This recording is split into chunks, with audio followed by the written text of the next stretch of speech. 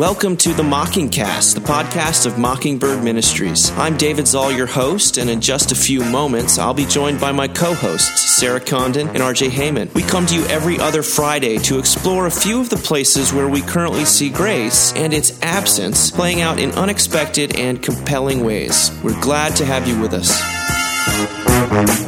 Praise the Lord. Praise the Lord.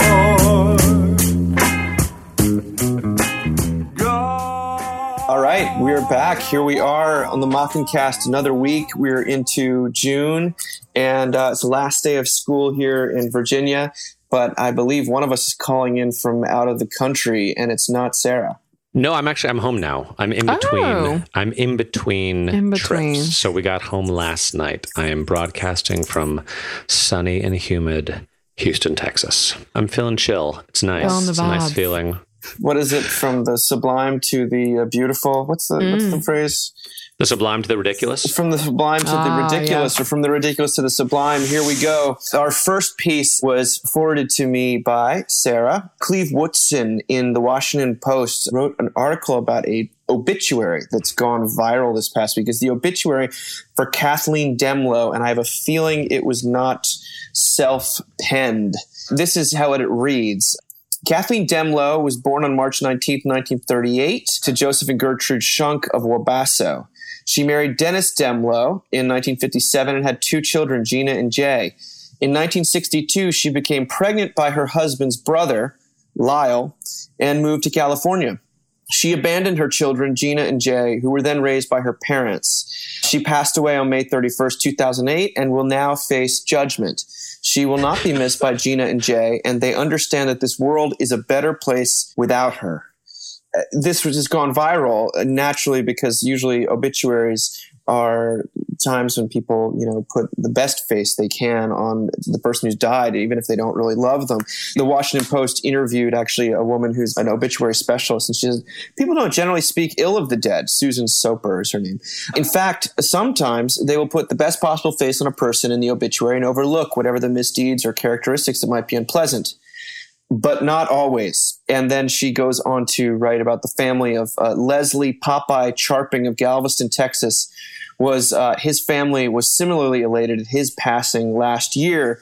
They wrote in his obituary, Leslie's hobbies included being abusive to his family, expediting trips to heaven for the beloved family pets, and fishing. With Leslie's passing, he will be missed only for what he never did, being a loving husband, father, and good friend. Oh, so that's a great. Thanks, Sarah, for bringing but it's like my favorite Venn diagram, right? It's like completely devastatingly sad and horrible, and also totally hilarious. I mean, it's like the best. It's like the best two things. I mean, those are my favorite things because it is super, super sad that this is like the legacy that these people have left, and that they've obviously like wounded, their children usually, right? Usually it seems like this is a parent to child kind of thing that we see.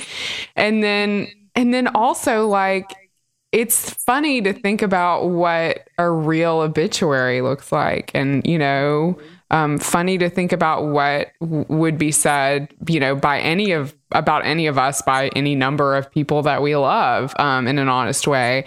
So, yeah, I mean, it's funny. This got posted in a group I'm a part of that's like very, very focused on grace theology, and people had lots of different responses, but mostly people were really sad, and I kind of felt like I had to filter how funny I thought it was because it is. I don't know. There's something funny about it. Plus, like the picture of her that they chose, she just looks like someone snapped. Like you always have like, right, you'll see these women who are, they died at 92 and there's this like picture of them as like a 25-year-old bombshell, and like poor old Kathleen, man, that did not happen to her. They got like the most confused looking photograph of Kathleen and slapped it in the newspaper. So, and it's, I guess it's relevant to our lives right now. My father-in-law passed away 2 weeks ago, and we have a complicated family, like a lot of people have complicated families, and there has not been an obituary. So it was interesting to sort of have this pop up. Yeah, well, I mean, I know that that's been happening in your family, Sarah. So who was responsible for writing the obituary? Well, that's always the interesting question. So in my family of origin, my dad always writes the obituaries because he's the writer in the family. But my husband's family doesn't have the built-in writer system. So what has ended up happening is that my husband wrote this completely beautiful sort of memory of his dad as the church newsletter this past week. And we had an old picture of him from the 70s with his dad at Easter, and he put it up there. And, you know, I mean, he said to me later, it would have been weird for dad to have been on the internet. That was not like, his dad was not the kind of guy that would have wanted that. But it's given us a way to kind of process it out loud. And, you know, it's not bad for a church for the pastor to be like, hey, families are complicated, ours too. So, you know, I think that's its own gift. RJ, what do you think? Made me think about a couple things. One is just that families are complicated. There are people who are not nice out there. You know, I have a good friend who's, I think her grandfather's first wife passed away, and then grandfather got remarried to a woman that was just really, really awful to my friend and to her siblings, and would force them to sit quietly and wouldn't let them sleep in beds, made them sleep on floors, and was just really awful to visit. I mean, it did make me wonder, reading this obituary, whether this woman's California family wrote a separate obituary, you know, whether that pregnancy ended up sort of resulting in a child, and whether there was a second obituary written by the second family out in California. So just a reminder that, as you said, Sarah, families can be very complicated, and sometimes people can just be mean, you know. And at the same time, made me think of a funeral I did a little while back where the man who had died had probably not been the best father to his children, and had taken off and spent some time kind of traveling the world and not being terribly present. And I think also probably struggled with some addiction issues. But I talked to his son, who gave the remarks at his funeral, and he said, you know, RJ, the funny thing is, like, yes, it's true. Like, my father maybe wasn't all that he could have been, but as soon as he passed, he's like, I have no bitterness. He's like, I'm remembering like the good times we spent together, and I feel like I've forgiven him. And I thought that was a pretty amazing, beautiful thing, that God had, you know, in his grace, allowed this son to forgive his father, and yet also to carry this good news, because his father, I think, was a man of faith despite his many failings, to say, you know, this is not the end of your relationship. You know, you guys are going to see each other again, and maybe those things that you weren't able to say or didn't get a chance to hear, or the resolution that you might want that you didn't get, that there will be another chance to do that, you know. And apart from some kind of, you know, hopeful message about the afterlife, it is sad to think how much regret and pain there is out there. Golly, you guys have like serious thoughts about this. What it reminded me of was of that obituary that appeared a couple of years ago that I think we wrote about, you know, in 2012. Val Patterson, a scientist from Salt Lake City, who used his obituary to like get a bunch of things off his chest. Oh, like, yeah. He like wrote to that hotel and was like, by the way, I was the one who stole the safe out of room 203. And then he said he said that he didn't have a doctorate in engineering, that he hadn't even graduated from college.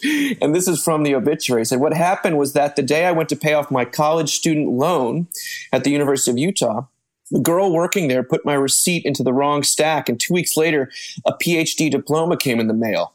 I didn't even graduate. I had only about 3 years of college credit. In fact, I never did even learn what the letters PhD even stood for. For all the electronic engineers I've worked with, I'm sorry, but you have to admit my designs always worked well, and I always made you laugh at work. So it's awesome. That's where my mind went, guys. Crazy. But I also, you know, Sarah, I'm like you. I read that and I immediately sort of guffawed, because you're just not expecting it when that third paragraph about Catherine Demwell is like, she became pregnant by her husband's brother, Lyle, and then moved to California. It's just not, when you see the picture of kind of like, even if she's confused, she still looks like an old lady, a quaint grandma type. Right. And you forget, you know, as much as we think we're probably an ageist society and we overvalue youth and we disrespect our elders and all that stuff, we also have this understanding, like we see someone who's old and we presume that they haven't lived a life full of complication and dysfunction and sin. In fact, you know, I can tell you stories from my own family. But, this is, of course, this also made us think this week of, the news, the shocking news about Kate Spade. I know when I was at my college, the girls in our sort of circle, Kate Spade was definitely a status thing, whether or not you had a Kate Spade bag. And then there were shops everywhere. And I feel like maybe her brand had lost its luster in recent years, but she's so iconic. And what did this affect you guys? Because she did commit suicide in a pretty dramatic way. I think she hung herself by a scarf. Yeah. It's actually strangely really affected us because Jamie, my wife, knew her because our kids went to preschool together in New York City. You guys. Yeah. It's awful. Yeah. And it seems kind of strange because, we haven't, that was what now? I don't know, 9 or 10 years ago or something, but Jamie just remembers her always being like very sweet and very down to earth at kind of this, pretty upper crusty, like, Upper East Side preschool. Our kids are the same age. So we have a 13-year-old, she has a 13-year-old, just thinking through, my gosh, what must that be like for her daughter? And then I sort of said to Jamie last night, I said, why is this hitting you so hard? I said, is this maybe the closest suicide you have to you in terms of your like life experience and your age? And she's been texting with a bunch of her friends in New York who also knew her. There's sort of a little, text group of other parents from that preschool. But Jamie said, yeah, she said, it just, it really hits home. And she said, I don't know, being a mom is hard. Being a mom, no matter what Kate was dealing with, I guess she had some depression, she had some anxiety, but like life is hard. Being a mom is hard, but it has hit us a little bit actually the last 3-4 days. And it's been kind of sad, but also, created some introspection, I guess. Yeah. Hearing about kind of the fashion climate that she came of age in, when we think about the Kate Moss kind of heroin chic minimalist stuff.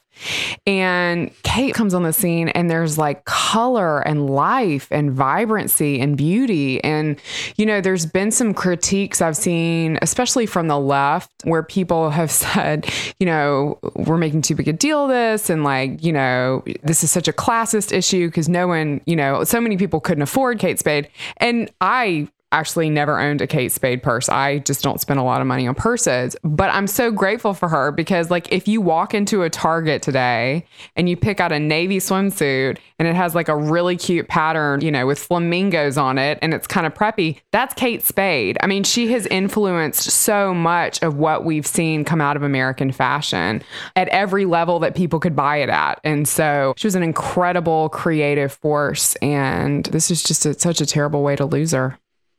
Yeah, gosh, this is such an epidemic, and I'm tired of talking about it too. In a way, Sarah, you feel sheepish about another week, another extremely successul person who everyone is sort of jealous of from a distance, is in quiet, in enormous amounts of despair and unaddressed mental illness or addressed mental illness and just anguish. And I don't know. It's absolutely heartbreaking. It's been the story of our year here, and it's only going to continue. So it makes me, not to downplay this incident, I feel for her daughter, of course. There's no real easy way to transition from that to the next thing. So I'll just jump in. This long essay that actually Will wrote about last week from John Baskin in The Point, which is what he calls one of these little magazines that was sort of McSweeney's or N+1. And it's a magazine that's called Tired of Winning. And this is a guy, Baskin, he'd worked for a a liberal think tank in Washington and talks about that experience and then moves into sort of what it says more largely about the interplay between intellectual pursuit and political advocacy, because it feels to me, as someone who's been reading this stuff and spends probably too much time reading this stuff, is that the two have become intertwined to some would say exciting extent, some would say boring or a tiresome extent. I'd be on the second side of that. But this is what he writes. He said, what was held to be paramount at the Center for American Progress, that's the think tank, was to quote unquote win the narrative of the daily political news cycle. This required little academic investigation or insight. It did demand, however, an education in a certain kind of rhetoric. The paragraph, the sentence, even the individual word revealed themselves as potential foot soldiers in the battle for public opinion and political power. There was no other goal besides winning. To be progressive at the Center for American Progress was to be on the side of reality. It was also to believe reality was on one side. This was very convenient. It meant that there were no questions, only answers. Or you might say only questions of strategy, but not substance. And so he leaves Washington and he talks about going to New York because he wants to get involved in real intellectual debates where the intellectuals are not the captives of the legislators. And he starts working for a couple of these small magazines, all very left-leaning. And he says, we were not merely going to report on progress, we were going to make it. It was exhilarating to try and live this way. It invested what might seem like trivial everyday decisions with world historical import. Eventually, though, I began to notice in myself a tension that also existed at the heart of our project. My aesthetic and cultural taste did not always or often match the direction the magazines were trying to take me politically. This had not troubled me before because I'd never considered that, quote, everything is in the last analysis political. That's the mantra that we hear these days from Frederick Jameson. But now I had come to see that politics were not just an activity people engaged in at certain times. It was something that infused every aspect of one's experience, from which big box store you shopped at for your year's supply of toilet paper to what restaurants you chose to eat at to who you chose to sleep with. This was what it meant to, quote, have a politics. That everything I did ought to be disciplined by my politics. But what if it wasn't? Should I then revise my politics or myself? Now, that's the great question. And when Will talked about it, he talked about how political ideologies have this totalizing effect on us, and they sort of claim to explain absolutely everything, which that quote, sort of that mantra refers to. And yet you run into the perennial problem that anyone who's religious has, of course, run into many times. Is like there's the way the world should be, and these convictions I say that I espouse, and then there's the way the world actually is, and who I actually am, and how do we resolve that tension? And if you're working in a system, or if you're married to a system that is really only about discerning right from wrong and doesn't, like, at least Christianity has a forgiveness theoretically, as a part of the ingredient. And it, to be a Christian is to be often tortured over this gap between what ought to be and what is. And so if there's no even default back to mercy, then how do you live? And it's the great question. Do you revise your politics or yourself? Do you revise your religion or do you revise yourself? There's more to say about it, but I thought I'd get y'all's thoughts before y'all. I can't believe I just said y'all. I thought I'd get your thoughts before I moved on. No, I guess this is a very now specific reaction, but having been kind of off the grid for about 10 days and coming back into this, it suddenly makes me realize why people decide to just go on sort of fast from media, because I hear the article was great and I heard what he was saying, and yet it also just made me anxious and sad and the winning the debate. And I remember when Center for American Progress started, it was kind of a big deal, because there was the Heritage Foundation and all these kind of right-leaning think tanks that seemed to be quote unquote winning, and Podesta, and everyone was going to start this new think tank that was going to have this profound impact. And I think, to some degree it did on the Obama presidency. But even when we were on vacation, my son asked me, because we were listening to music from the 80s and the 90s, and the kids were asking, what were the 80s like? What were the 90s like? And they were like, what are people going to say the 2010s were like?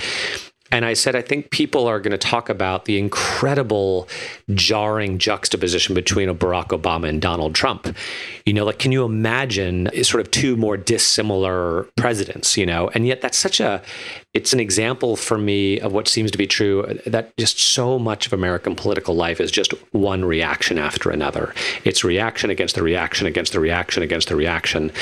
And as he says, there's so little time for thinking, for relationship development, for encountering people who are different from you, for encountering people who are similar from you in some ways and different from you in others. But I admire the article. I admired his desire, and I guess what led to him founding The Point, having a place where people could actually just sort of say what they were thinking and not fit into one little box.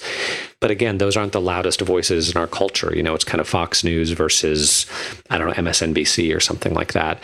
But again, coming back after vacation, it's like, do I want to re-engage with this stuff? Like maybe Sure. I don't. Do I have a choice whether or not to? Because it's so all-encompassing. But yeah, it was a heavy article.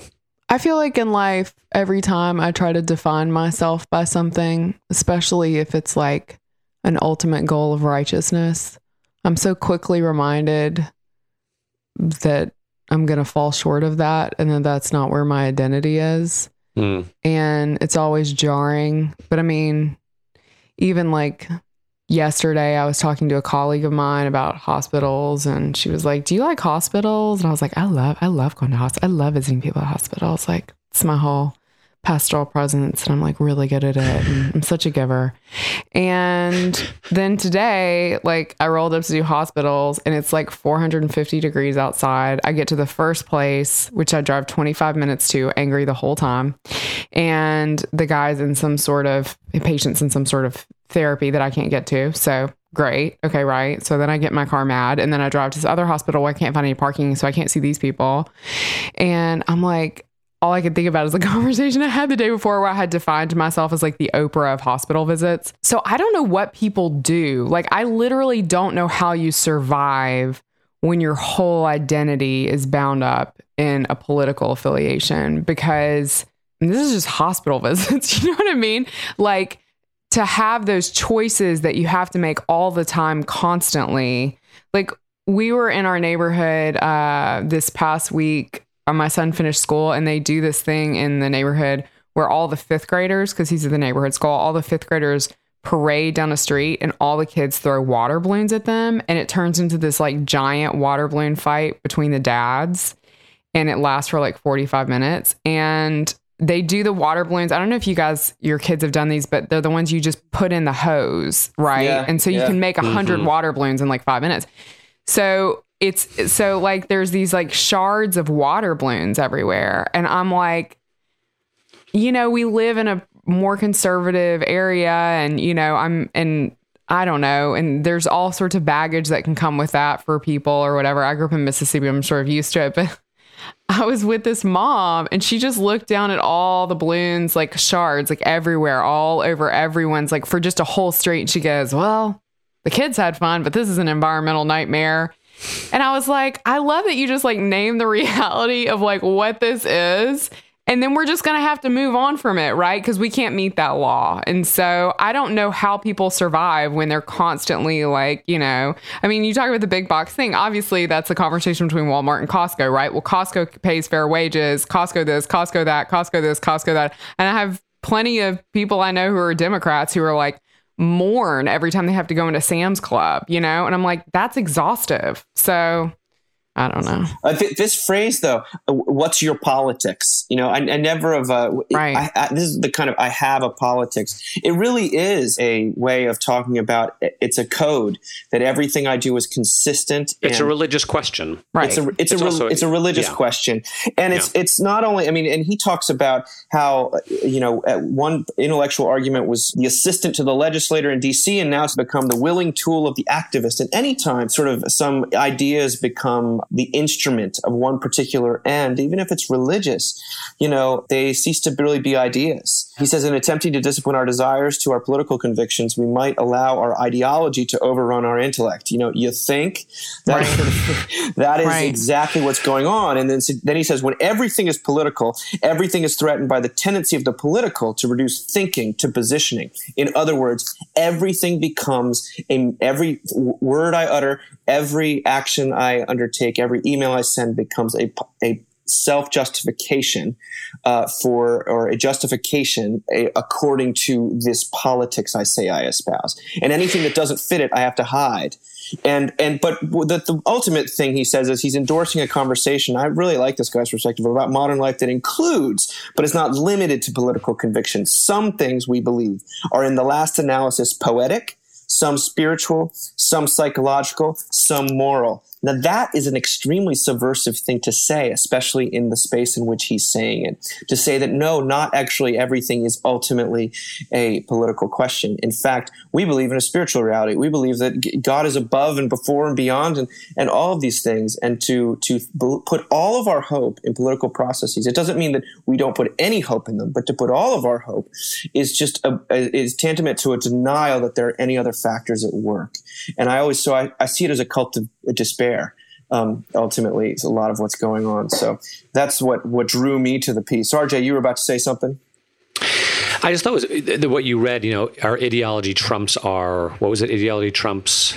Overruns our intellect. Intellect, exactly. He's basically what he's saying about his own particular, in this case, left-leaning paradigm is exactly what people accuse the church of all the time, right? In order to become a Christian, you have to check your brain at the door, right? Yeah. That your ideology overcomes your intellect. And he's saying, no, actually, that's true of the most intellectual possible space you can imagine. These very elitist, left-leaning magazines. That's exactly what he had to do, to check his brain at the door in order to meet the incredibly stringent demands of that particular religious space. Mm-hmm. And what it also made me think, and not to be too Christian about it, is that this is one of the huge benefits of belonging to a church. That in general, I'm sure this isn't 100% true, but I have found, no matter how homogenous a church seems to be from the outside, when you actually get into a church, you're going to meet a lot of people who disagree with you, who are different than you, who think differently than you, who have different politics than you do.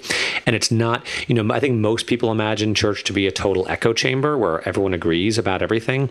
And that is just totally not the case at all. And it forces you to bump up against people who are not like you. As he says in there, he works for these left-leaning magazines that claim to speak for the proletariat, and yet none of those people had any, none of the writers had any contact with the proletariat whatsoever. Or they'd had to escape the proletariat in order to write for these magazines. Exactly. And they're also writing magazines that nobody from that particular, social class are ever going to read or engage with.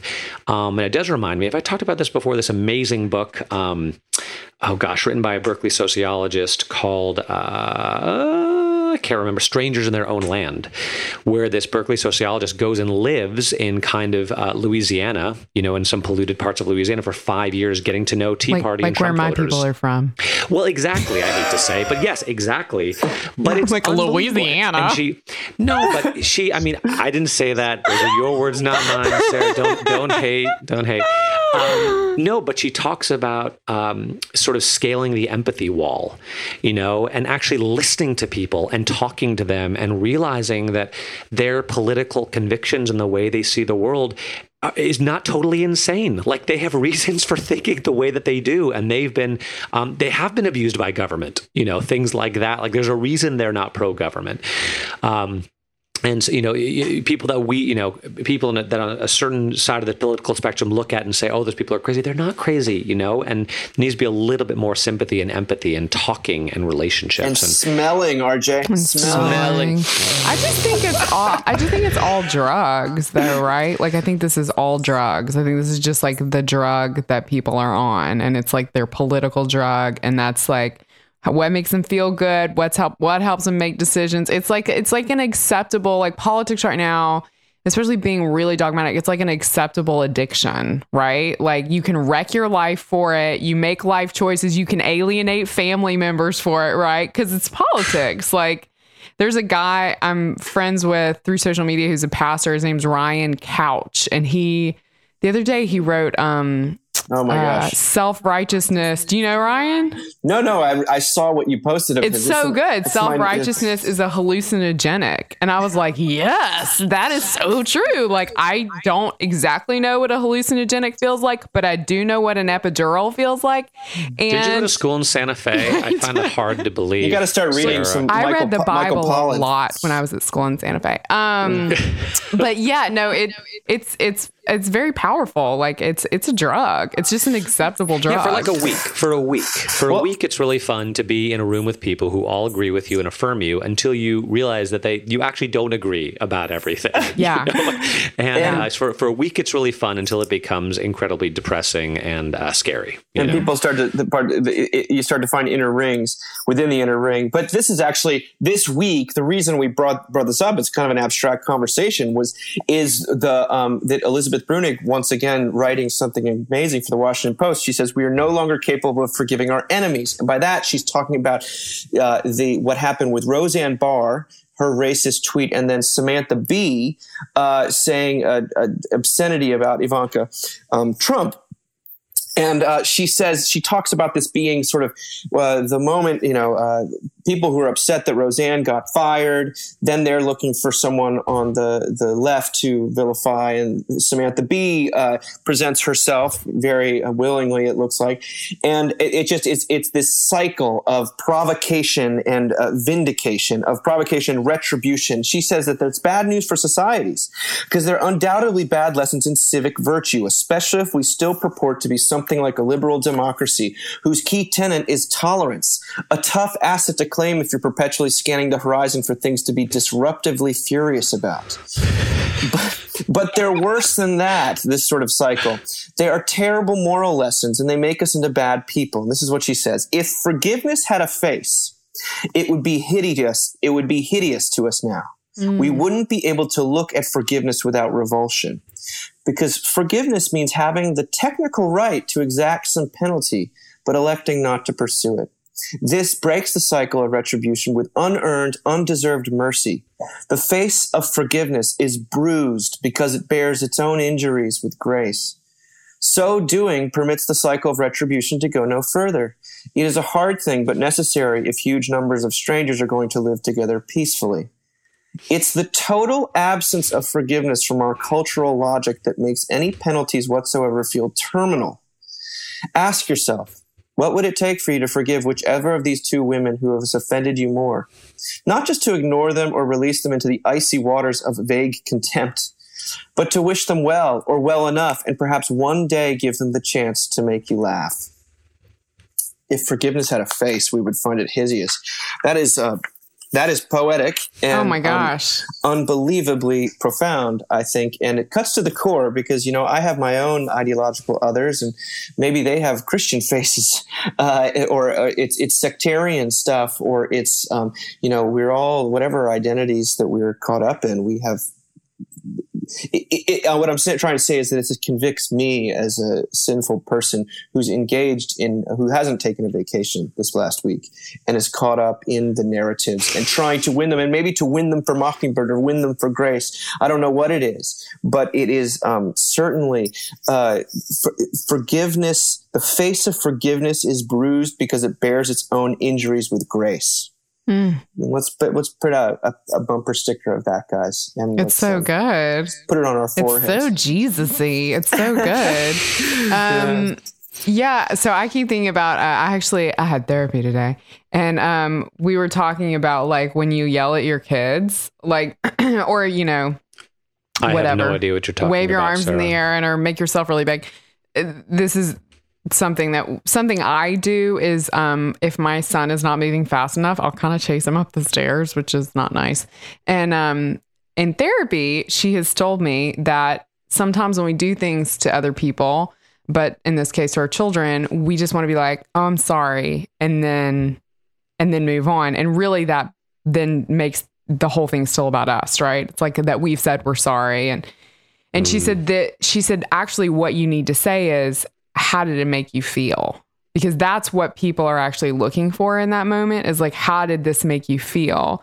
And if you ask my 7-year-old, how does it make you feel when mama chases you upstairs? He's like, really scary because you're big. And I'm like, oh.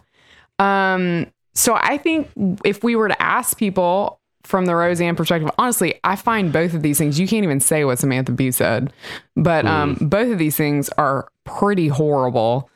I think if I were to say, how did it make me feel? It makes me feel like disgusting. And it makes me feel sort of disgust in general and probably really just disgust at myself, right? Disgust that, I'm 2 beers away from saying something awful, like disgust that, that this is actually base reality of human nature. And I think that's why when these things happen, it is this inclination we have to just shut them off, to shut it away because we don't want to look at it and we don't want to look at that part of ourselves. And we don't want to look at people we've hurt and say, well, how did that make you feel?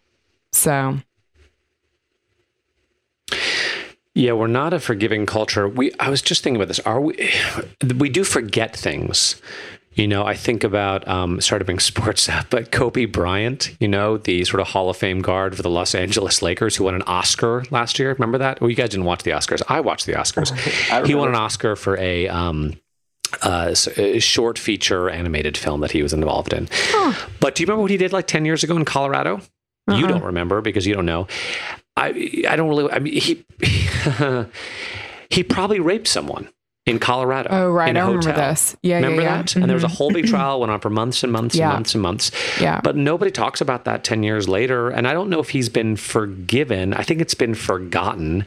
And I can pretty much guarantee that in a year or two, no one's really going to remember Samantha Bee or Roseanne Barr and what happened. And again, and then the other thing I thought, the title of this article, we are no longer capable of forgiving our enemies. And the enemies thing is really important because we will forgive our friends of anything. We will forgive our favorite politicians of anything. There was that, that I didn't watch it, but I heard really uncomfortable Bill Clinton interview this week on. Did you watch it? It was terrible, right? No, I didn't watch it, but I mean, I've heard the stuff. But he's the best example for this, right? I mean, I come from Southern Democrats. Now people want to get after him because we're in the middle of the Me Too movement and because Trump is president. But 20 years ago, man, Democrats were making every possible excuse about the division between private and public life, and it's just the exact same thing where, you'll forgive your friends and anything. You'll impute righteousness to them, but people you don't like, and you won't forgive anything. And then also, I always wonder, how is it that couples, people that are married or people that are friends can so quickly go from being in love to just totally hating each other? And it just, again, I hate to harp on this, but I feel like this has been an insight for me recently. It just all, again, comes down to imputation. If you love someone and they're your friend and you're on their side, you will forgive them of anything. But once you sort of cross that border, once you turn that corner, everything's out the window and nothing is forgivable and everything is wrong.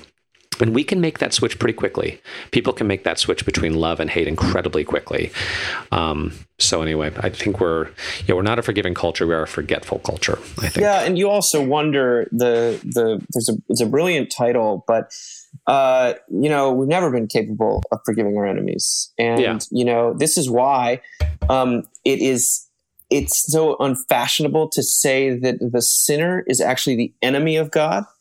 In rebellion, and we want to say no, we're just sick, or no, we're just just basically on God's side, dysfunctional. And those things are true. That there is sickness to it, but to be rebellious and to make God your enemy is a different story. And yet, the gospel here is that God actually forgives us as enemies, not just making us whole, not just reconciling him to lost children, but to forgive one's enemies, that which we cannot do, and that which convicts us as I wish it might not just be in my nature, unfortunately, to forgive this person that I really feel is my enemy. I know I should, but I can't. And my hope, my ultimate existential, spiritual, religious, deep hope of my soul is that God can and has and will forgive me as an enemy of the cross, as the one who put him there, not just the one who stood by and let it happen, but the one, it's that great Mark Mattis or Stephen Paulson line. I forget who did it at Mockingbird. It's like, did you make a decision for Christ?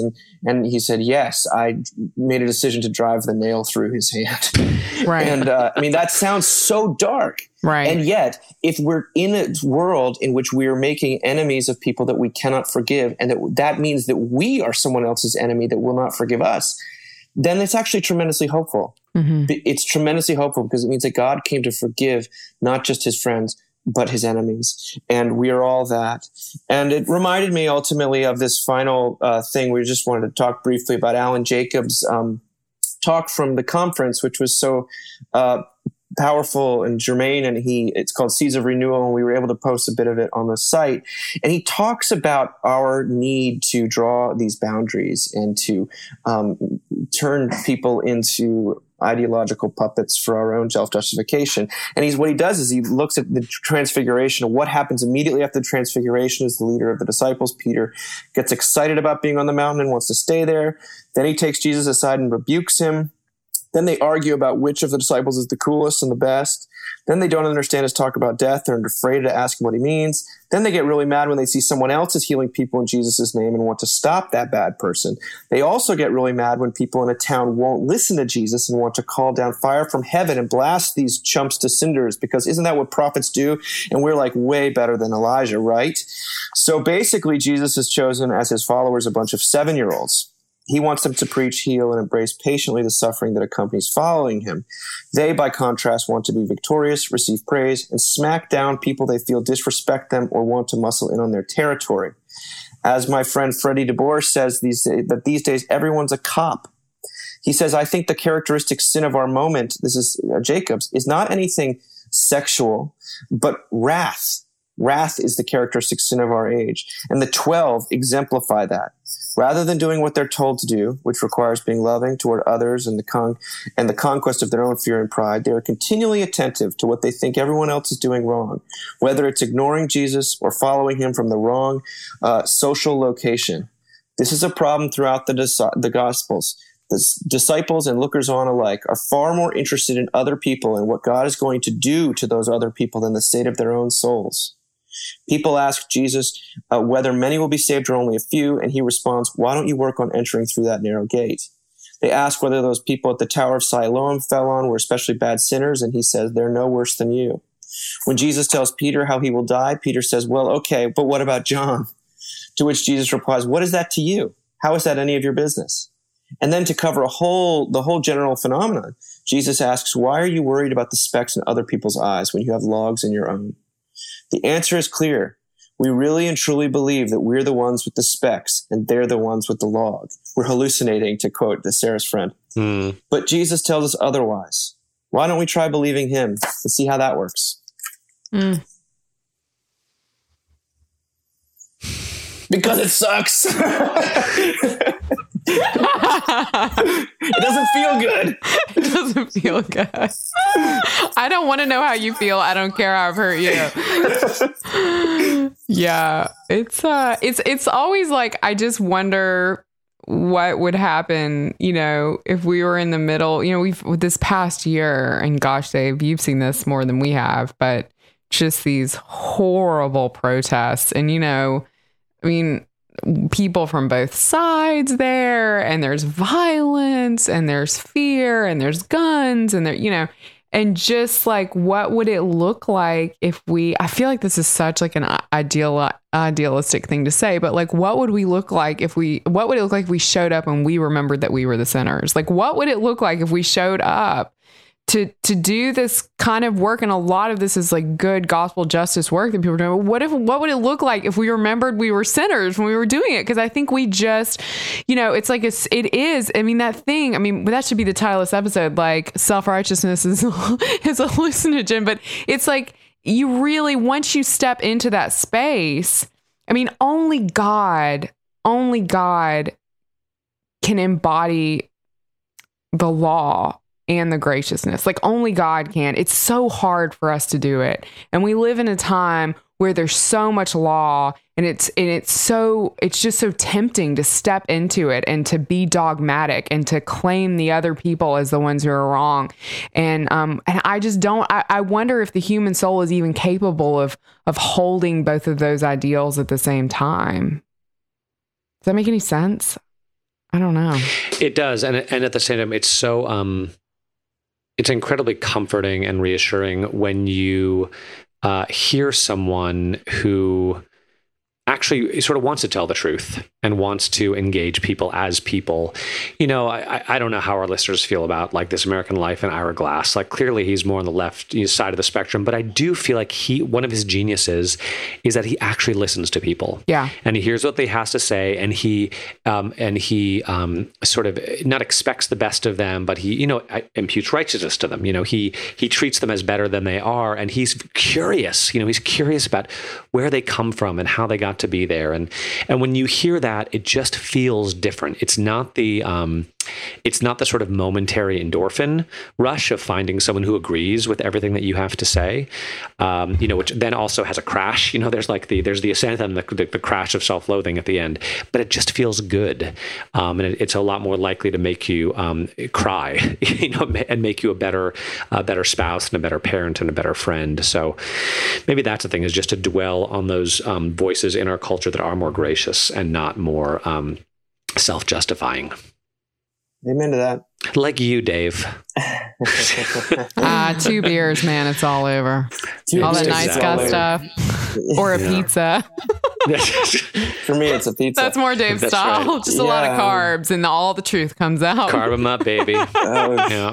Shush. No, well, this is maybe one of the many reasons why I go to church every week, to hear about a gracious God. But I do look forward to hearing from you guys again soon. We'll see you in a couple weeks, right? In a couple weeks.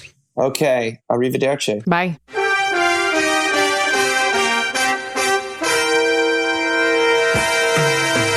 Thank you for listening. Remember, you can find us on the web at www.mbird.com. And we'd always love to hear from you at info@mbird.com. Audio production for the Mockingcast is provided by the Narrativo Group, and if you like what you've heard, please do drop over to iTunes and leave us a rating and review. Until next time. Praise the Lord.